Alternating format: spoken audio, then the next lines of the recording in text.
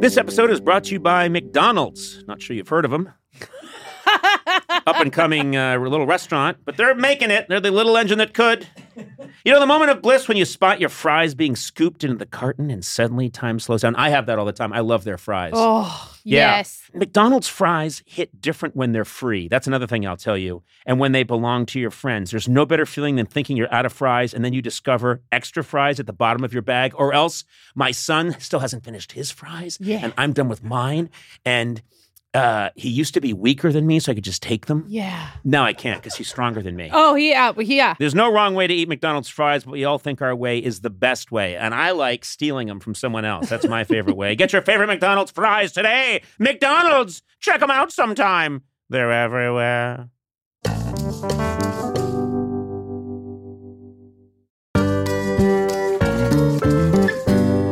So, how's your sock drawer looking? It's messy. There's a lot of single socks. Yep. I think it's time for a little spring cleaning. Oh. Check out Bombas. Once you try a pair, you'll never look at socks the same way again. I should know. I like my Bombas. Their spring collection has new garden party socks that bring the party to your feet. My feet have never been to a party. They've got stripes and florals and new vintagey colored rib socks. You know, when I'm wearing Bombas, I feel like my feet are being caressed and cared for in a way they never have been in my life. Get comfy this spring and give back with Bombas. Head over to bombas.com/Conan and use code Conan for 20% off your first purchase. That's BOMBAS.com/Conan and use code Conan at checkout. Ugh.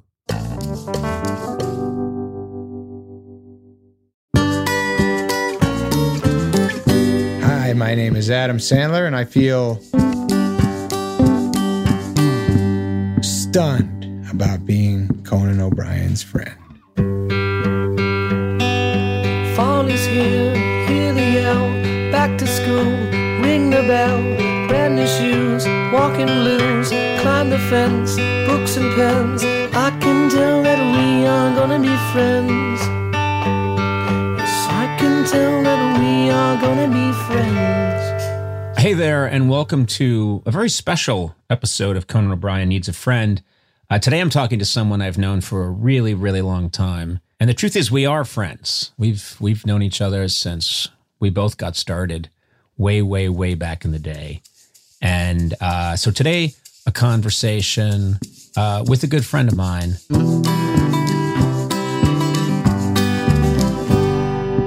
Adam Sandler. You know, we have been friends for a really long time. Yeah. I met you when you came to Saturday Night Live. I was working there. Yes.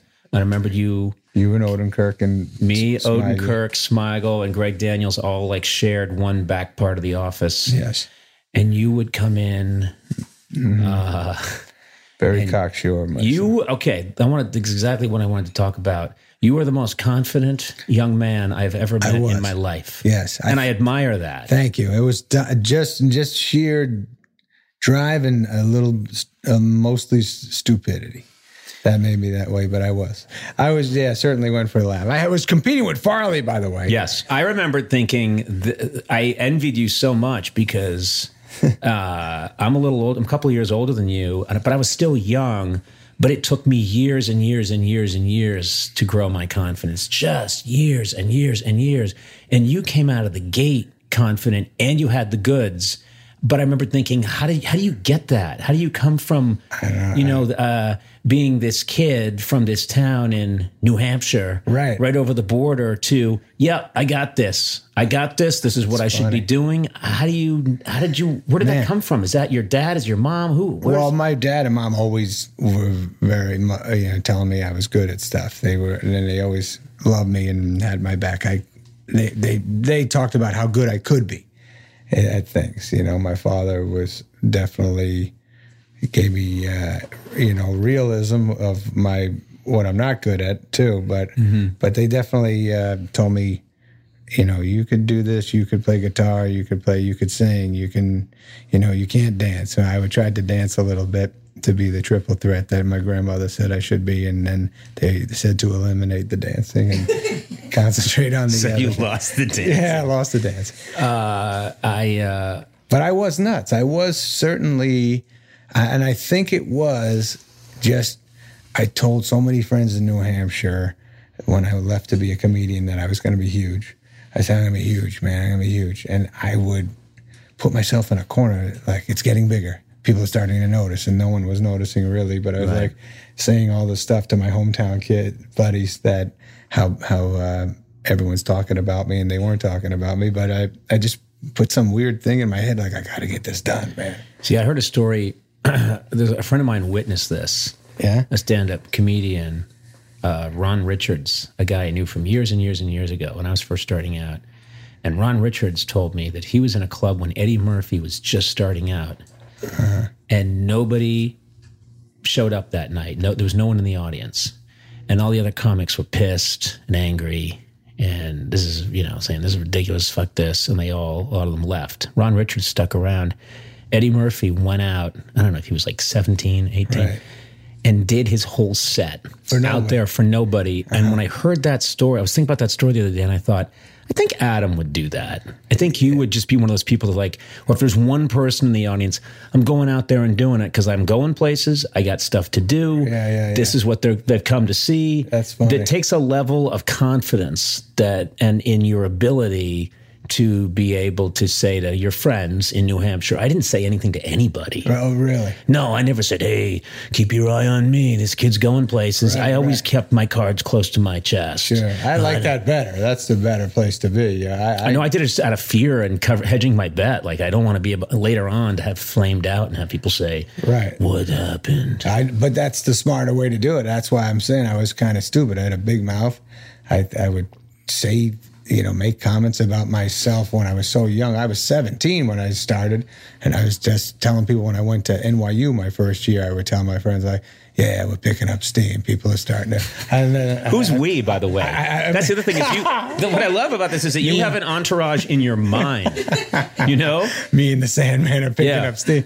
I don't know. We are going places. Who? Did you see? There's going to be other guys here soon. Just have a lot of seats available for me and all of us. But I don't know, Conan. I was psychotic because I do remember... telling Lauren when I was with you in the first couple of weeks, right, and sitting down, you first get the show and then you sit down and talk to Lauren. I remember telling Lauren, hey, I'm going to be huge. And he was staring at me like I was nuts. I was like, I'm going to be the next Eddie. I came with a big mouth and, I was just hanging out with a bunch of comedians before and they were like, my act was never cocky. I was never cocky. No. But I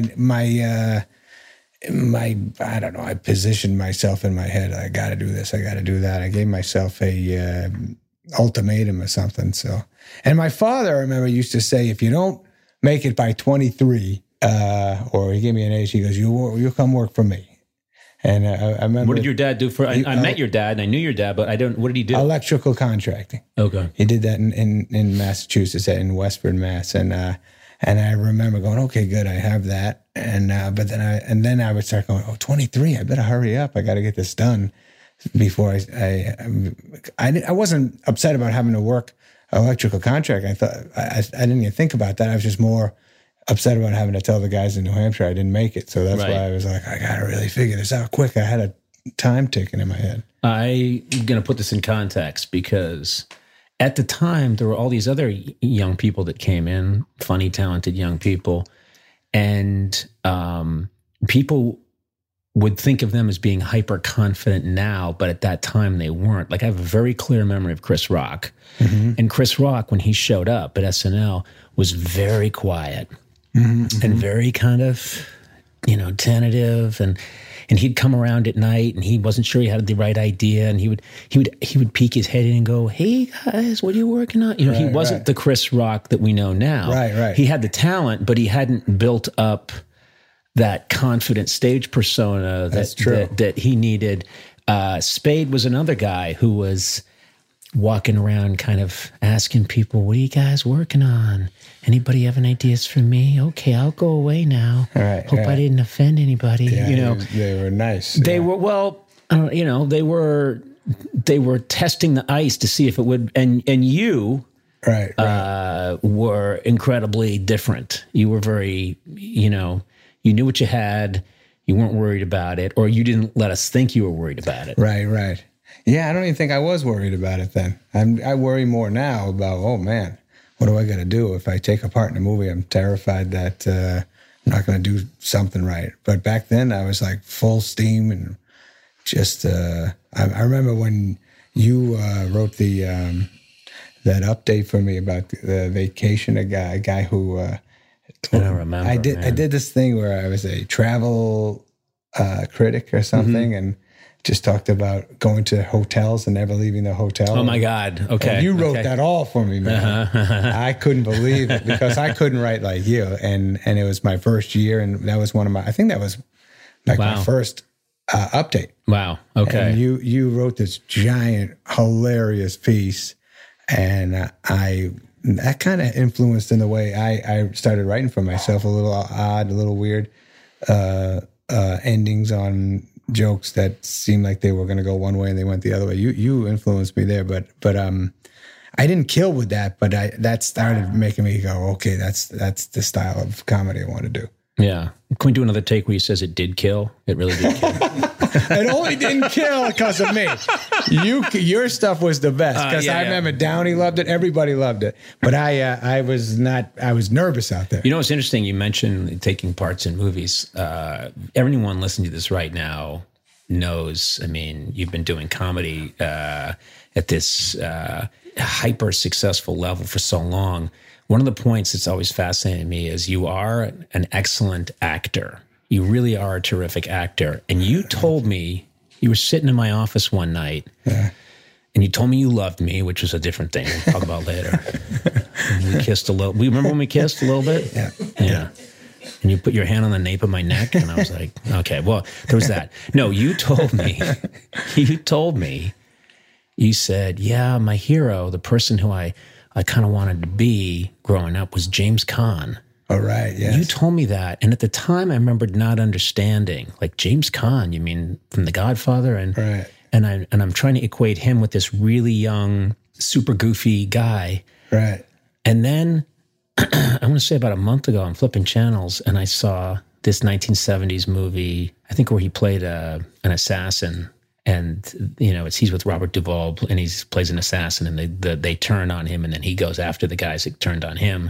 One of these movies, and it's classic 1970s James Caan, and I'm looking at it, and I'm like, I get it. That's funny. That you have this intensity. When I've seen you play serious roles, you don't have to say much, but the eye goes to you, and you really know how to do it. That's cool. I loved him, and I don't know if I told you, I just moved out here. And I was on the Paramount lot. Oh, I worked with MTV, and they were doing Unplugged on the Paramount lot. I think this story might be off, but they're doing Unplugged. Somebody's playing there, some giant band like Nirvana or somebody cool. And I went to see him, and as I'm going there, I see James Caan. It's before Nirvana. It's because I was young. I was like 22, and I'm walking to go see him.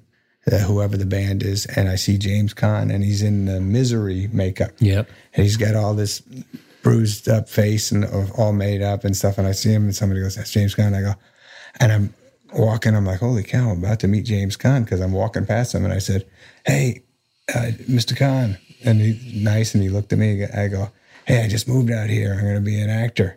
And he goes, oh, good luck, that's great. And I said, my grandmother, because my grandmother used to say it too. I said, my grandmother thinks I'm going to be the next you. And he goes, oh, you don't want to do that. That was funny. Yeah. Man, I guess because he was Jewish too, it connected with me like he wanted to be a representative. Well, he's Jewish. He's tough. He's a badass. Yeah. And he's the coolest guy in the room. Mm-hmm. And I think he slept with the most consecutive Playboy playmates. Oh, is that right? I think he has the record. That's fun. I just want to put that out there. James Caan, feel free to call in. I wish it was a call-in show. Call in if I'm wrong, but I think he has the record for, I think he lived at the Playboy Mansion. Yeah. And he just kept, it's consecutive months. He just kept getting him under his belt. That's funny. So, yeah. One of the few guys who, when Burt Reynolds would hear you at the mansion, he'd be like, all right, call me when he's not there. I'm going to settle down a little bit. Here's what I want to say. the Netflix stand-up special is one of the finest pieces of work. I was so happy for you. It is so well put together. It is so beautifully put together as a stand-up special, but I love the way it cuts from rehearsal to massive arena to tiny space again, effortlessly.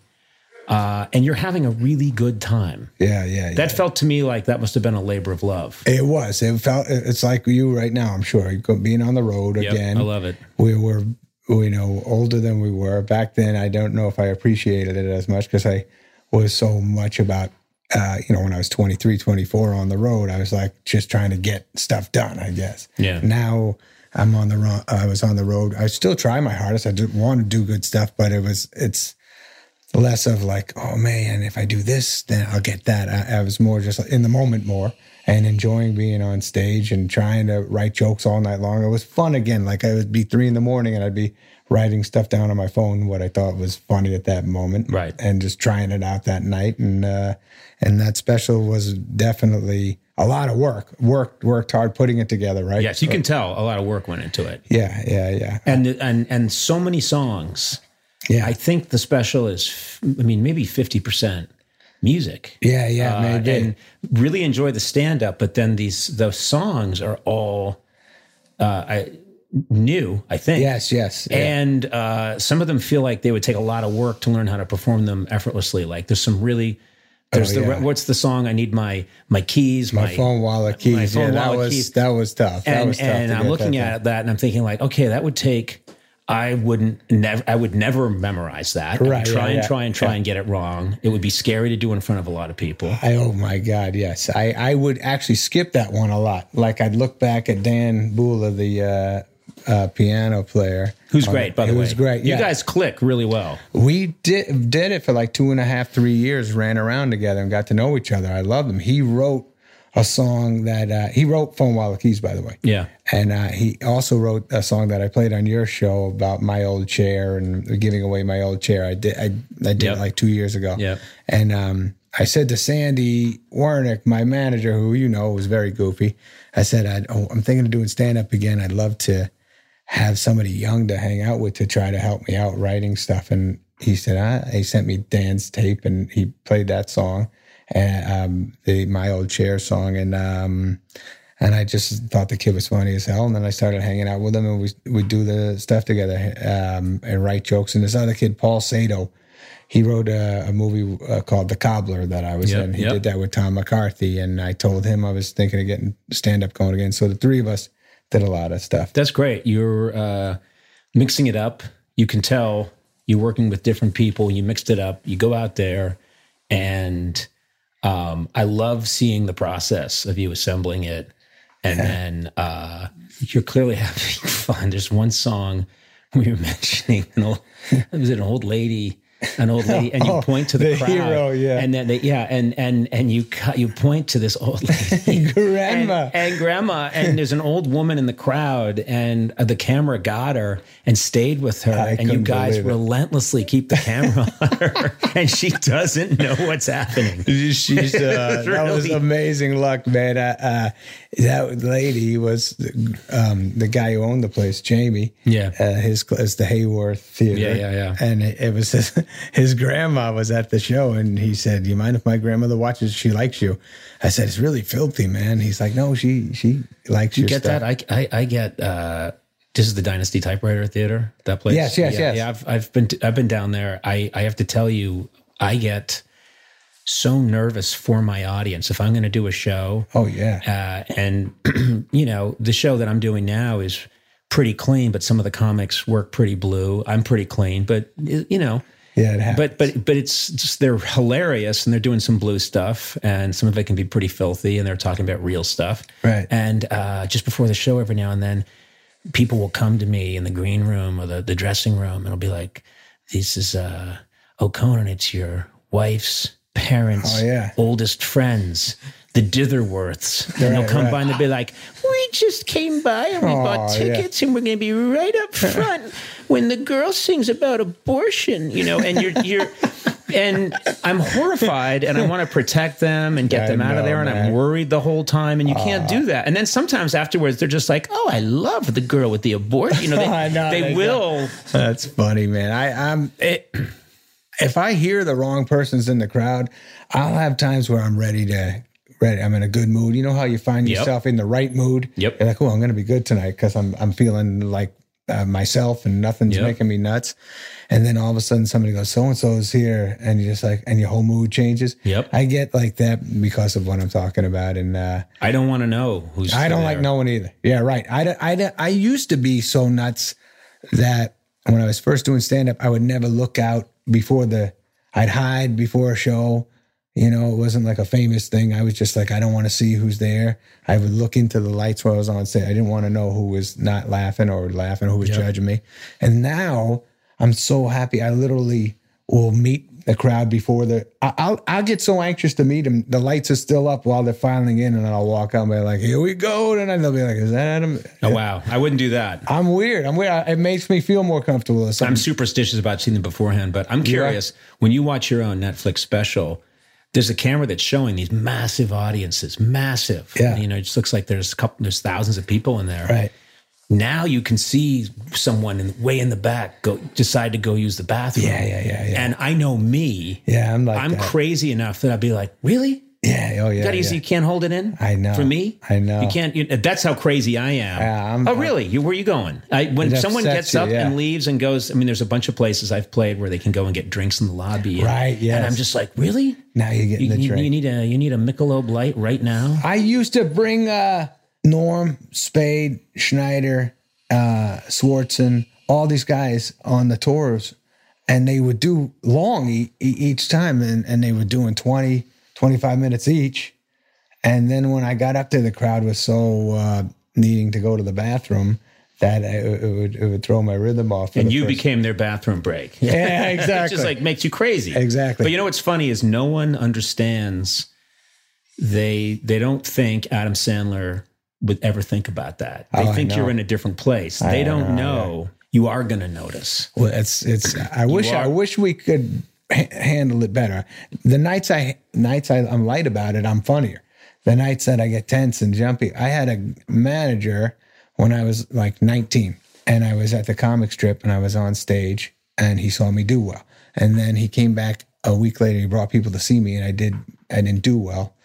I ate it like for 10 straight minutes, and I came off, and I was like, "On this crowd, blah blah blah," and he said, "You didn't seem like you were last week. Last week, it looked like you were having fun up there. You were getting mad. You were yelling at that person for doing something, and I was very sensitive back then. If I saw a crowd member not enjoying, if I got a laugh with most of the crowd and somebody didn't laugh, I'd always jump on that guy. What's the matter, buddy? You all right? Can I get you something? I was psychotic. Yeah. It's so much easier just to ignore it and let that guy come to you eventually.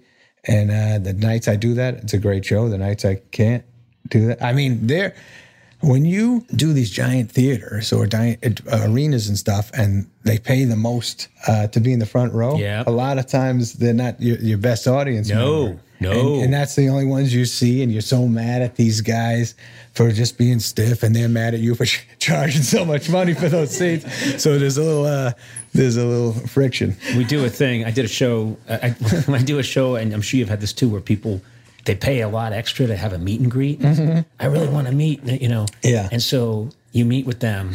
And then I was doing a show. I forget where were we? I forget where we were, but we did a show recently, and someone stood up in the crowd. It was in the Midwest, and she stood up and she said, "I've always wanted to meet you, but I didn't want to pay money for that meet and greet." And so I jumped off the stage and walked past all the people that had paid. Right. And I gave her a hug, and the whole crowd was like, fuck those people. And I was thinking, in this weird way, I'm having my cake and eating it too. Right. Because those people paid to say hi to me. Yeah. And now I'm totally telling them that was not necessary. I would have done it. All you had to do was stand up in the middle of the show or wait in the parking lot. and I will spend 20 minutes with you because I'm a very needy. I like you're people. decent. I'm a decent man. You're from the same school as me. If you make eye contact with me and you look like you need to talk, I'll go, yes. What is it? My kid last night, I brought Sadie. You can't get mad at your kid for making eye contact. What are you doing? Don't look at me. Call Sandy Wernick if you have a problem. No. So last night, I went to the Laker game. It was her first time sitting there, and I brought her, and we had a great time. And then after the game, I was leaving, and people were wanting to take my picture and stuff, and I took a few. And then I knew I had to get home for school, so I started passing people.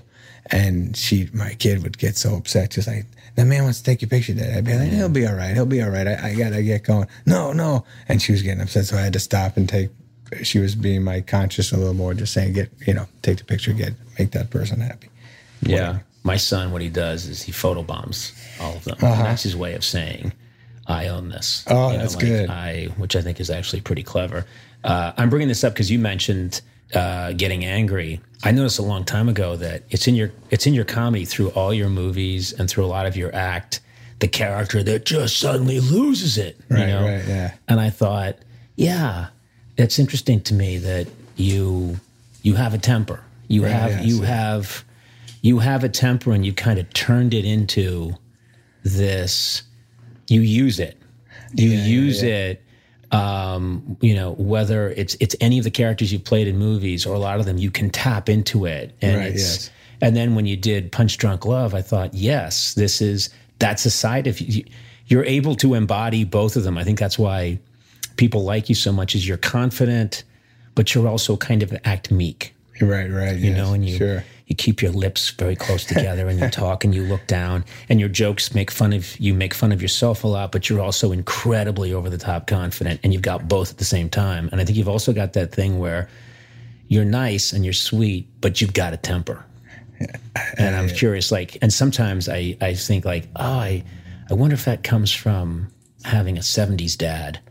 Yeah. We had 70s dads. We didn't have, and you touch on this a little bit in your special, because I've thought about this a lot.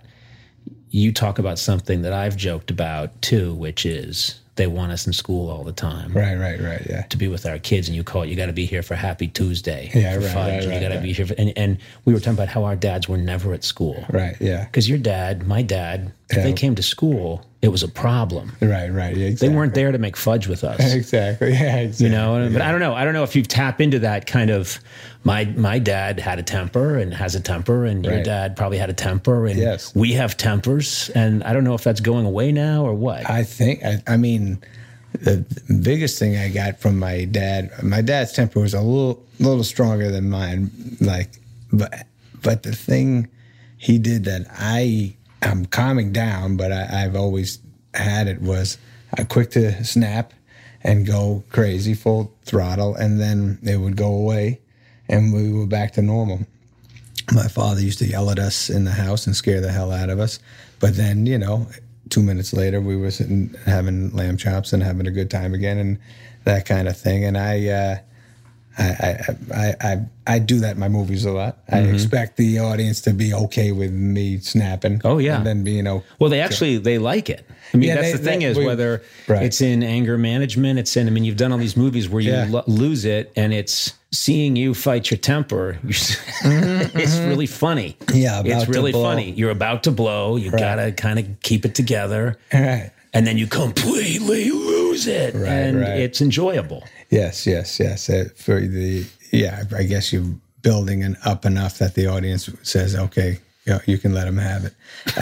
But in real life, I'm getting better at that, Conan, trying to not snap quite as much. Okay. We'll see what happens. We're here at your production offices, and I walked in, and everyone... They're all nervous out there. They're super nervous. They don't want to make eye contact with you. A lot of young people out there who love you, man. They were so excited you were coming here. Oh, that's nice. Yes. We were part of their lives, these children that work at the companies now. It's weird, isn't it? Yes. This kid out there was saying he had he sent away for a Conan audience T-shirt from when he was real young, and he was going to wear it in front of you, and then he started feeling like he was going to be humiliated. But it is funny that these I would have ripped him a new one. No, I would have. I would have. Would have been fun to see. I would have been. No, I'm always touched when someone. There's also what I don't know. You must get a kick out of this. You get this all the time when people come up and I really like their work. They're funny. They're comedians, and I kind of look up to them. I think they're great, and they say, "Oh, you must meet people all the time that got into the business because of they're watching you," and then now they're in the business. Oh yeah, that's crazy. That's the best. Now you're James Caan. Yeah. Now you're like, oh, aim higher, kid. Yes. Don't do what I did. I'm a mess. Don't be me. All right, we're going to take a quick break here. Wait for this break. It's going to be one of our best breaks ever.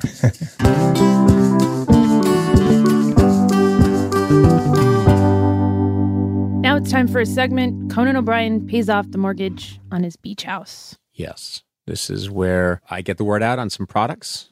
Yes, I am paid for that word, and then I use that money to desperately pay down this massive mortgage I took out. What about me? Why don't you pay me? I pay you. I pay you in foodstuffs. I gave you fresh eggs a couple of weeks ago. I gave you... True story or not? That's a true story. I gave you... Fresh eggs. I did. Eggs. I've given you radishes, a big basket of radishes. It's not payment. Well, for most of man's history, yes, that was payment. For 99% of man's history in that timeline, you have been paid. I can't pay my rent with it. No. Isn't that tragic? You got to talk to your landlord about that. Because that's good barley I gave you. Okay.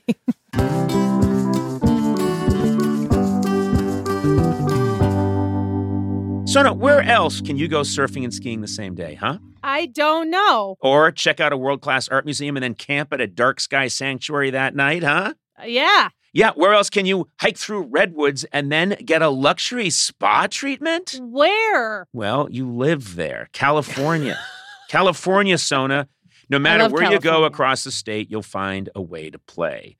I'm a California resident, so are you. Sona, you are a lifelong California resident. I'm a lifer. I love this place. This is a beautiful state. Gorgeous. So many different, wonderful ecosystems in one state. You can hang out by a Palm Springs pool.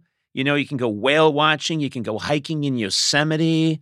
And then talk about the great cities in California. You get all this amazing food, sushi, whatever you want, they got it in California. Hey, if you can't find it in California, man, you got a problem. Yeah. I shouldn't have done that. I made that up on my own. Anyway, I love California. Discover why California is the ultimate playground. Head to visitcalifornia.com to start planning your trip today.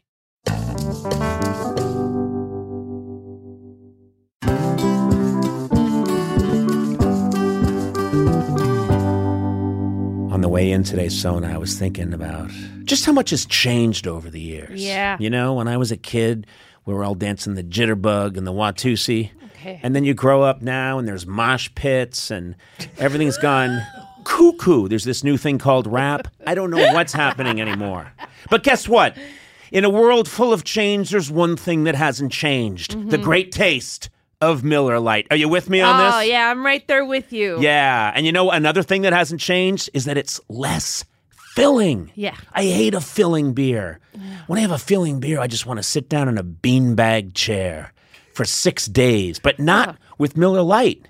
So what's the best thing about the original light beer? Mm-hmm. Back in 1975, the big debate in America was what's more important, that it's less filling, Miller Lite, or it tastes great. Yeah. The cool thing is when we all realized it's both. Okay. It's less filling and it tastes great. Yeah, right. Everybody wins. Everybody wins. Miller Lite keeps it simple. Undebatable quality, great taste, only 96 calories. You don't have to choose what's best. Miller Lite has great taste and it's less filling. Tastes like Miller time. To get Miller Lite delivered right to your door, visit MillerLite.com/Conan. Or you can find it pretty much anywhere that sells beer. Yeah. Celebrate responsibly. Miller Brewing Company, Milwaukee, Wisconsin. 96 calories per 12 ounces. Fewer calories and carbs than premium regular beer.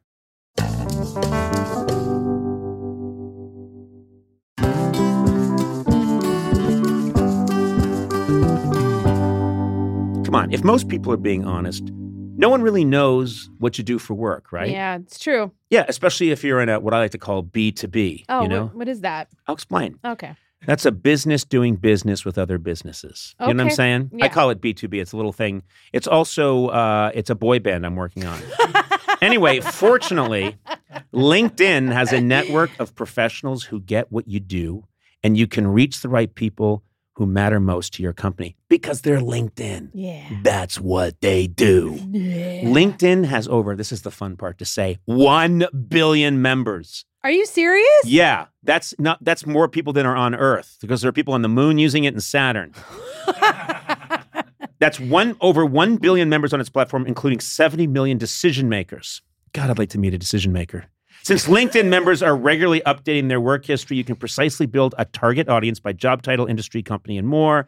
Man, you can reach the right people for your, I'm going to say it again, B2B business with LinkedIn ads. Yeah. Gets even better because LinkedIn will give you a $100 credit on your next campaign. There you go. Just go to linkedin.com/Team Coco to claim your credit. That's linkedin.com/Team Coco. Terms and conditions apply. LinkedIn, the place to be, to be.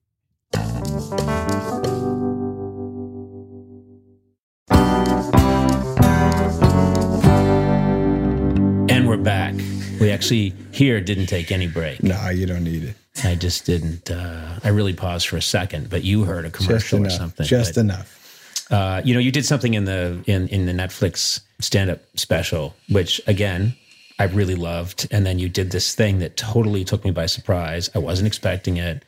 You did this song about Chris Farley, and it got to me. It's a beautiful song, and it's funny, and I wasn't ready for that. Right, and which I applaud you for because I couldn't wait for you to hear it, by the way, Conan. Man, I saw you at something. And I said, I'm doing the thing. You're going to like it, Conan. You're going to really like the ending. You probably don't remember that, but I was psyched for you to see because I knew how much you loved Chris. Yeah, he was one of the first. I've mentioned this to people before, but he was, remember if you had to get when people came in, they had to meet with Lorne in his office on, right above the stage.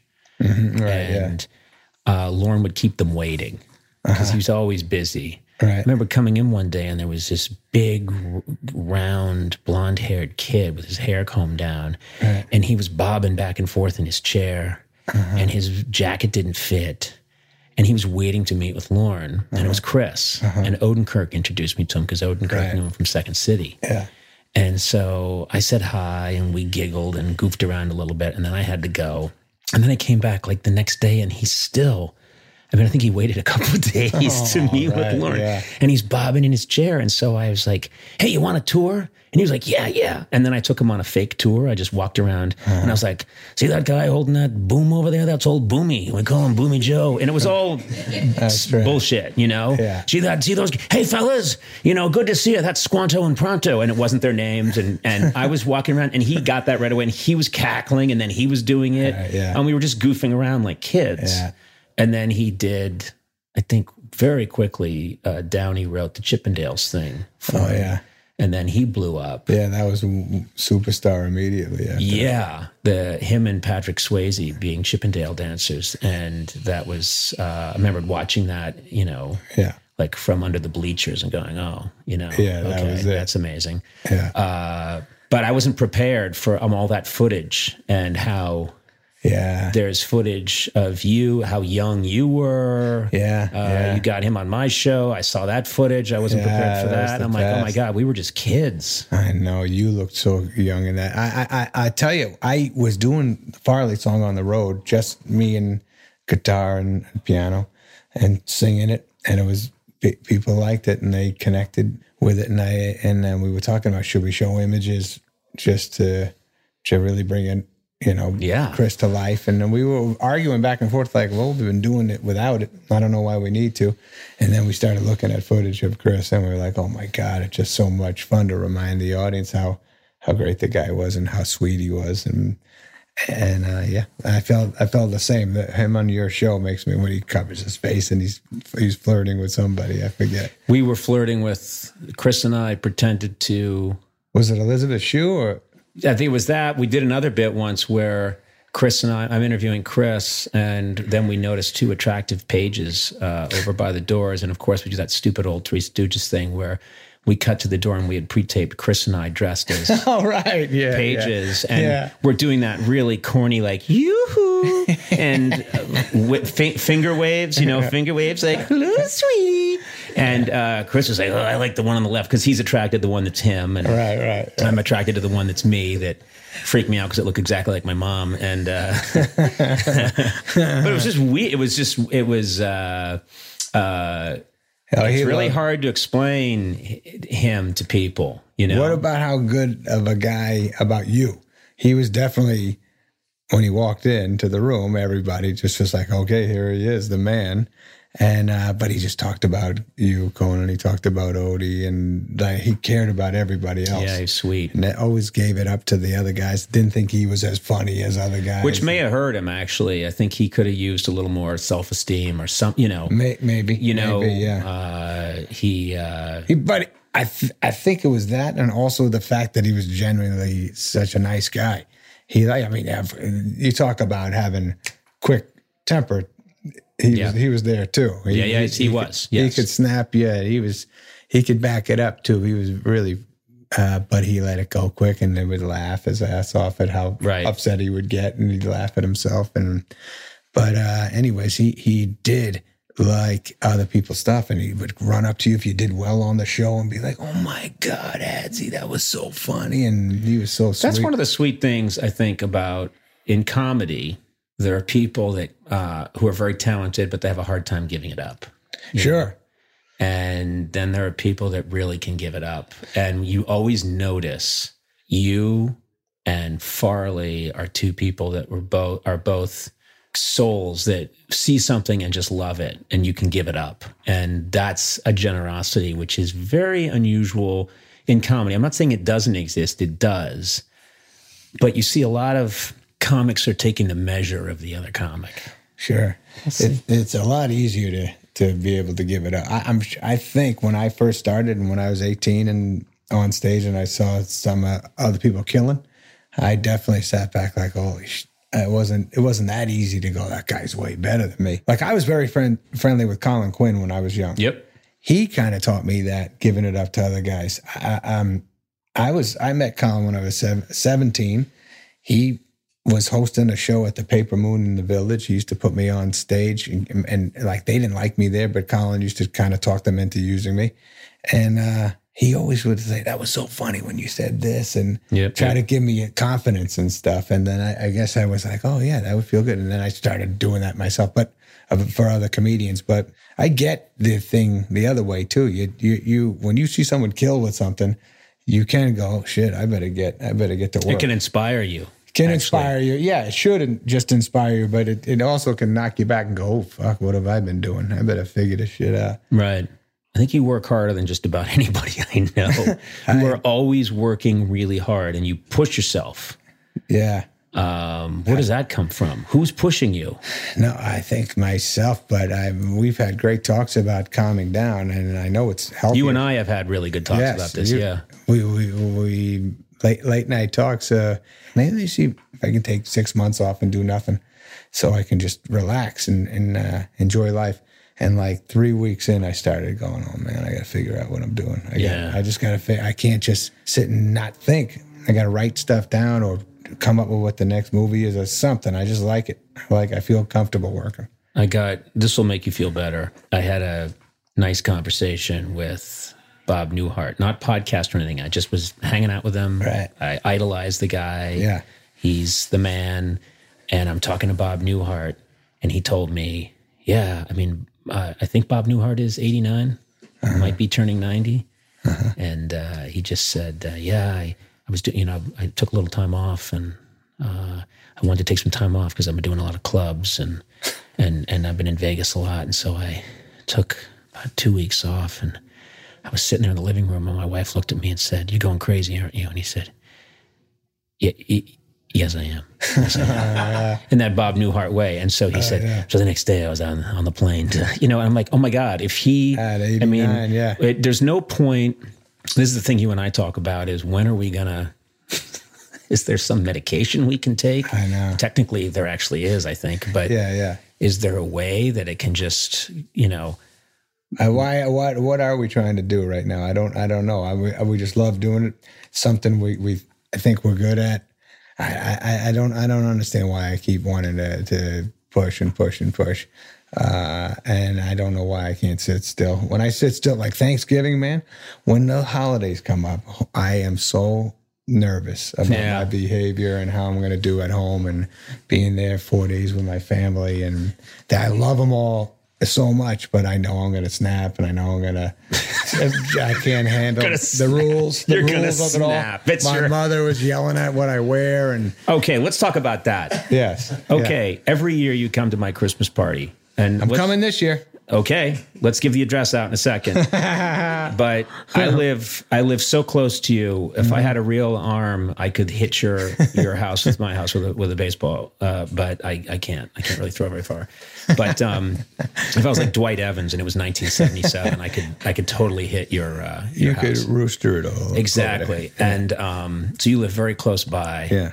First of all, I want to share one story where, we live in this nice area, and it's LA, where people don't go up and bang on each other's doors. No one does anything like that. And one day I think I was watching a Patriots game, and there's really no one around. My kids are upstairs, but my wife is gone. And all of a sudden my buzzer starts going, zzz, zzz, zzz, zzz, and I was going crazy. And so I open up the front door, and from beyond the gate, I hear, Coney! Coney! And this is like, there are celebrity buses that go by that are looking for celebrities. And Adam Sandler is in front of my house with his two kids, and he's like, Coney! Coney! And I open the door, and he goes like, hey, buddy, how are you? And this is the thing, you say, hey, buddy, to everybody. And what I've noticed is that I've seen you, because our kids go to the same school. I've seen you with 5-year-old girls. Adam Sandler will walk up to an old man and go, hey, buddy. And then he'll walk up to a 5-year-old girl and go, hey, buddy, you're looking good. Love you, buddy. And the kid just looks up like, what? Hey, buddy, you're doing great. Good to see you. A fetus could just be born. Hey, buddy. Good to see you, buddy. How are you, buddy?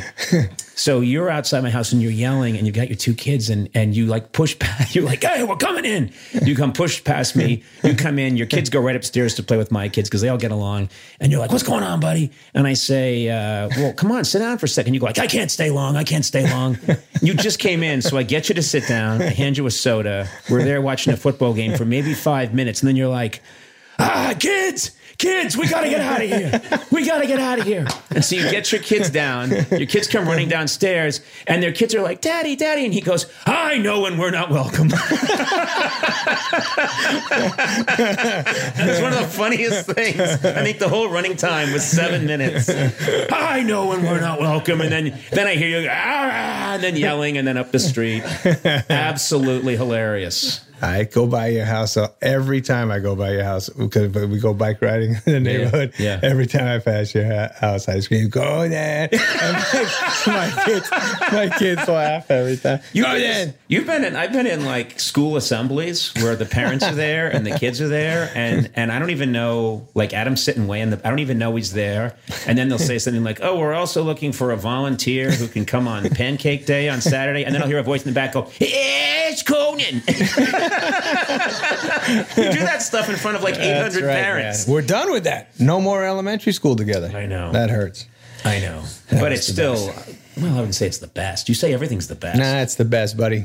You also, you will show up regardless of the event. It could be a funeral for a president. Yeah. And you will show up wearing basketball shorts. Yes. Giant balloon sneakers, mismatched T-shirt, and a balloon, vest of some kind, puffy vest, and a hat on sideways. What's going on there? It's all about being comfortable. I think it stems from my mother making me dress nicer as a kid, and I hated it, and I was itchy. I think it's all from not wanting to be itchy. Because you're always welcome that way at my home. Sometimes I think that if you were, say someday you won the Nobel Peace Prize for comedy, and you were brought to Oslo, and you got up on stage, and all the people there were wearing and you would be wearing a Lakers jersey or something, And I'm doing better.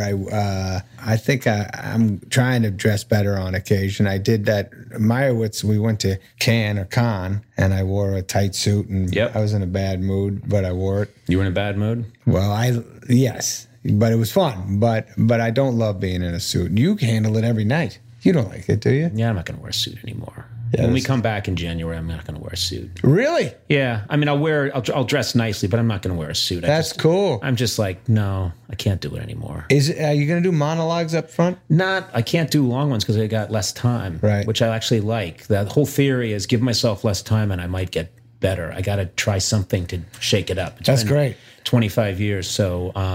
So just kind of sitting down and talking. I think we're gonna. Well, no, there's gonna be comedy up front. I got to do comedy. Right. I want to do comedy. Right.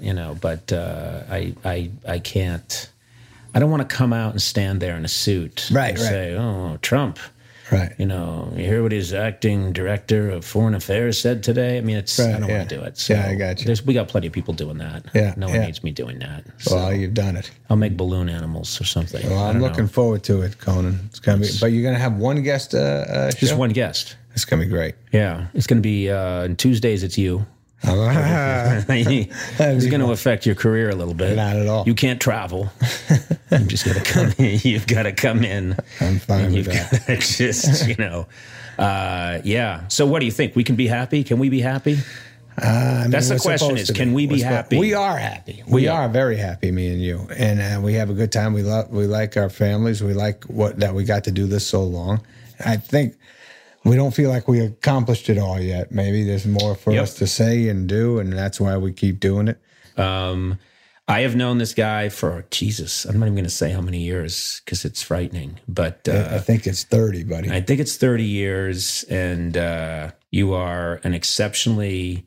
The easy thing to say about you is that people know is you're very talented and you're very hardworking, but you are an exceptionally loyal and nice person. You do yourself a favor. I howled out loud to the point where I was asked to shut up when I was watching Adam's Netflix special. It's really unique. It's a great approach. And what can I say? It's just pure entertainment the whole time. And I'm really happy for you. I love you. Thanks for all that, Conan. You too. You're the man. Yeah. I'm going to cut out all the stuff I just said, and then we're going to have you just say, you the man, and we're going to repeat it on a loop. And you're going to sound like an idiot. All right, Adam Sandler, everybody. Who you're the man. Who you're the man. Who you're the man. Who you're the man. Who you're the man. Who you're the man.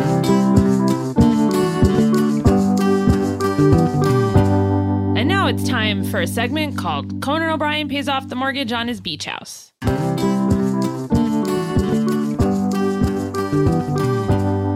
It's only a matter of time until your check engine light comes on, which could equal an expensive repair bill, and a new engine can cost up to $6,000. Don't I know it? But this is why you need this product I'm about to mention right now. Okay. CarShield. CarShield offers plans with low monthly rates that you can pay for your expensive repairs on your out-of-warranty car, truck, or SUV. It's so nice to have that protection of CarShield. I know. I believe. That's my belief. Some people have other beliefs, maybe religious beliefs. I think CarShield plans provide protection on up to 5,000 major parts and systems, including items like transmission, engine, even your entertainment system. Just call CarShield and choose the mechanic to do the work. CarShield administrators will handle the rest and save you money. Look, I saw your car today. You've got a beautiful car, but you've got to haul your family around in this car. This is a vital piece of machinery for you. You need CarShield. I do. And, I don't take care of my cars very well. So CarShield, it would definitely come in. And also with their A rating from the BBB, don't ask me, CarShield is the name you can trust to save you money on covered auto repairs. Now's the time to make the smart choice to protect yourself from the sky-high auto repair bills. Visit carshield.com/Conan. Save 20% today. Again, that's carshield.com/Conan to save 20%. Visit carshield.com/Conan to lock in your price today.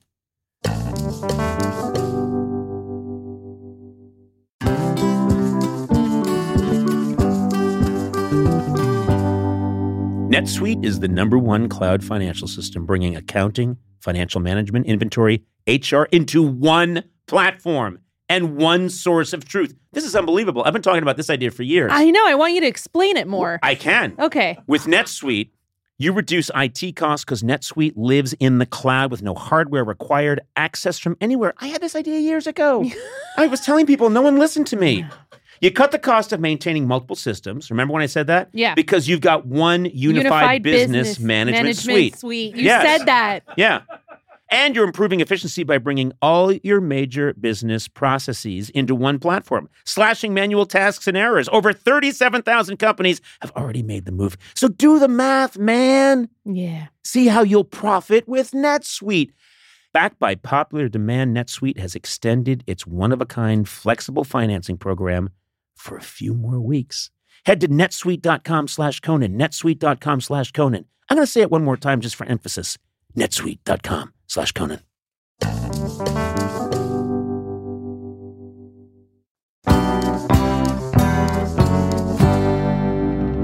Okay, now it's time for a segment Sona does not like called True or False with Sona Movsesian. Sona, many of the arguments that we have in real life revolve around your memory or lack of memory. Is that true? I would say that's accurate. What do you think happens? I think that you ask me to do something, and then on my way to do it, I get distracted by a friend or something else, and then I just completely forget to do what you asked me to do. Mm-hmm. It's incredible because I've seen it happen. There was a time on the tour we just did where I really needed a banana, and they were on the other side of the room. And I remembered saying, they were on the other side of the room near where you were. And I said, could you grab me that banana? And you said, no problem. And you started to walk towards where the banana was. And on the way, you started talking to other people that were in the room. And then you went and sat down and didn't get the banana. Mm-hmm. And the people that were sitting with me were astounded. They were astounded. And I looked at you and you were saying, what are you looking at me for, dude? And I wasn't even mad. I was more just... I didn't say that. What did you say? You always make me sound like a duh, what? Oh, come on. Forget you. I forgot it. Nah. That's not what I do. I'm like, oh, I'm sorry. I forgot it. And then you get mad at me. But how do you forget from going from one end of the room to the other? Because I got caught up in conversation and it's a banana. Who cares about a banana?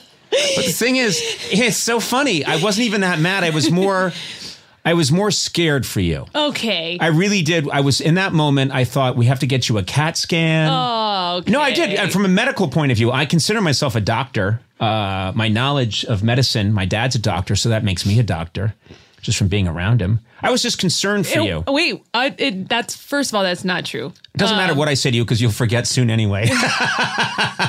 Come on. We're having a good laugh. Also, oh, wait, only I'm laughing. The problem is that when I forget to do something and I'm like, oh, I'm sorry, I forgot to do it. That's not enough for you. You're like, I want you to feel bad for not getting me that banana. Mm-hmm. And then when I just kind of am like, I forgot to do it for you, you're like, you basically have this, like, how can you just sit there and just act like you forgot? I don't know how you can live when you know that you didn't get me that banana.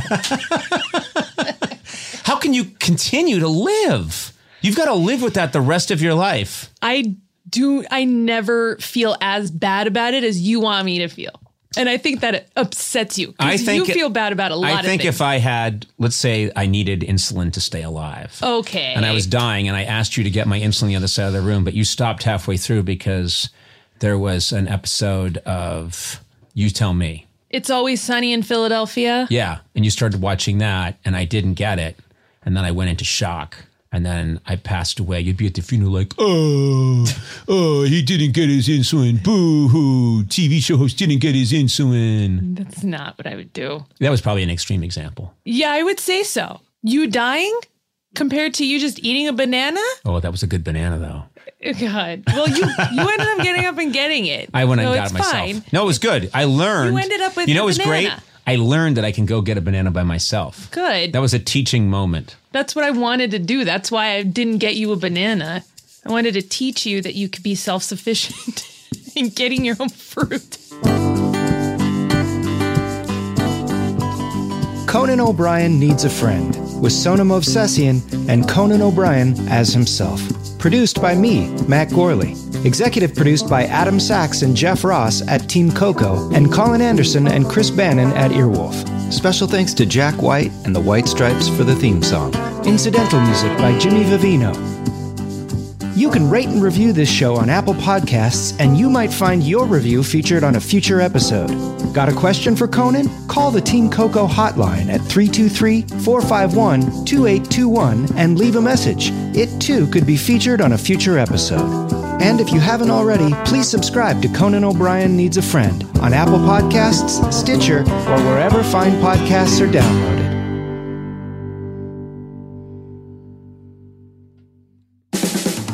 This has been a Team Coco production in association with Earwolf.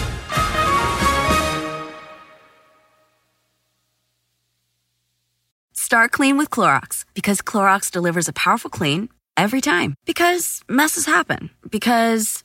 Hey, listen. Remember how you told me to toss those takeout containers before we left for vacation? And you were like, I'm serious. If that leaks over the counter, it'll be a slimy abomination by the time I get back. And I was like, yeah, of course. Don't worry about it. I won't forget. Well... Ooh, yeah, that happens. So start clean with Clorox. Use Clorox products as directed. Rinse after use if in contact with food surface. Look around. You can find cars like these on AutoTrader. Like that car riding your tail. Or if you're tailgating right now, all those cars doubling as kitchens and living rooms are on AutoTrader too. Are you working out and listening to this ad at the same time? Well, multitasking pro, cars like the ones in the gym parking lot are for sale on AutoTrader. New cars, used cars, electric cars, maybe even flying cars. Okay, no flying cars, but as soon as they get invented, they'll be on AutoTrader. Just you wait. AutoTrader.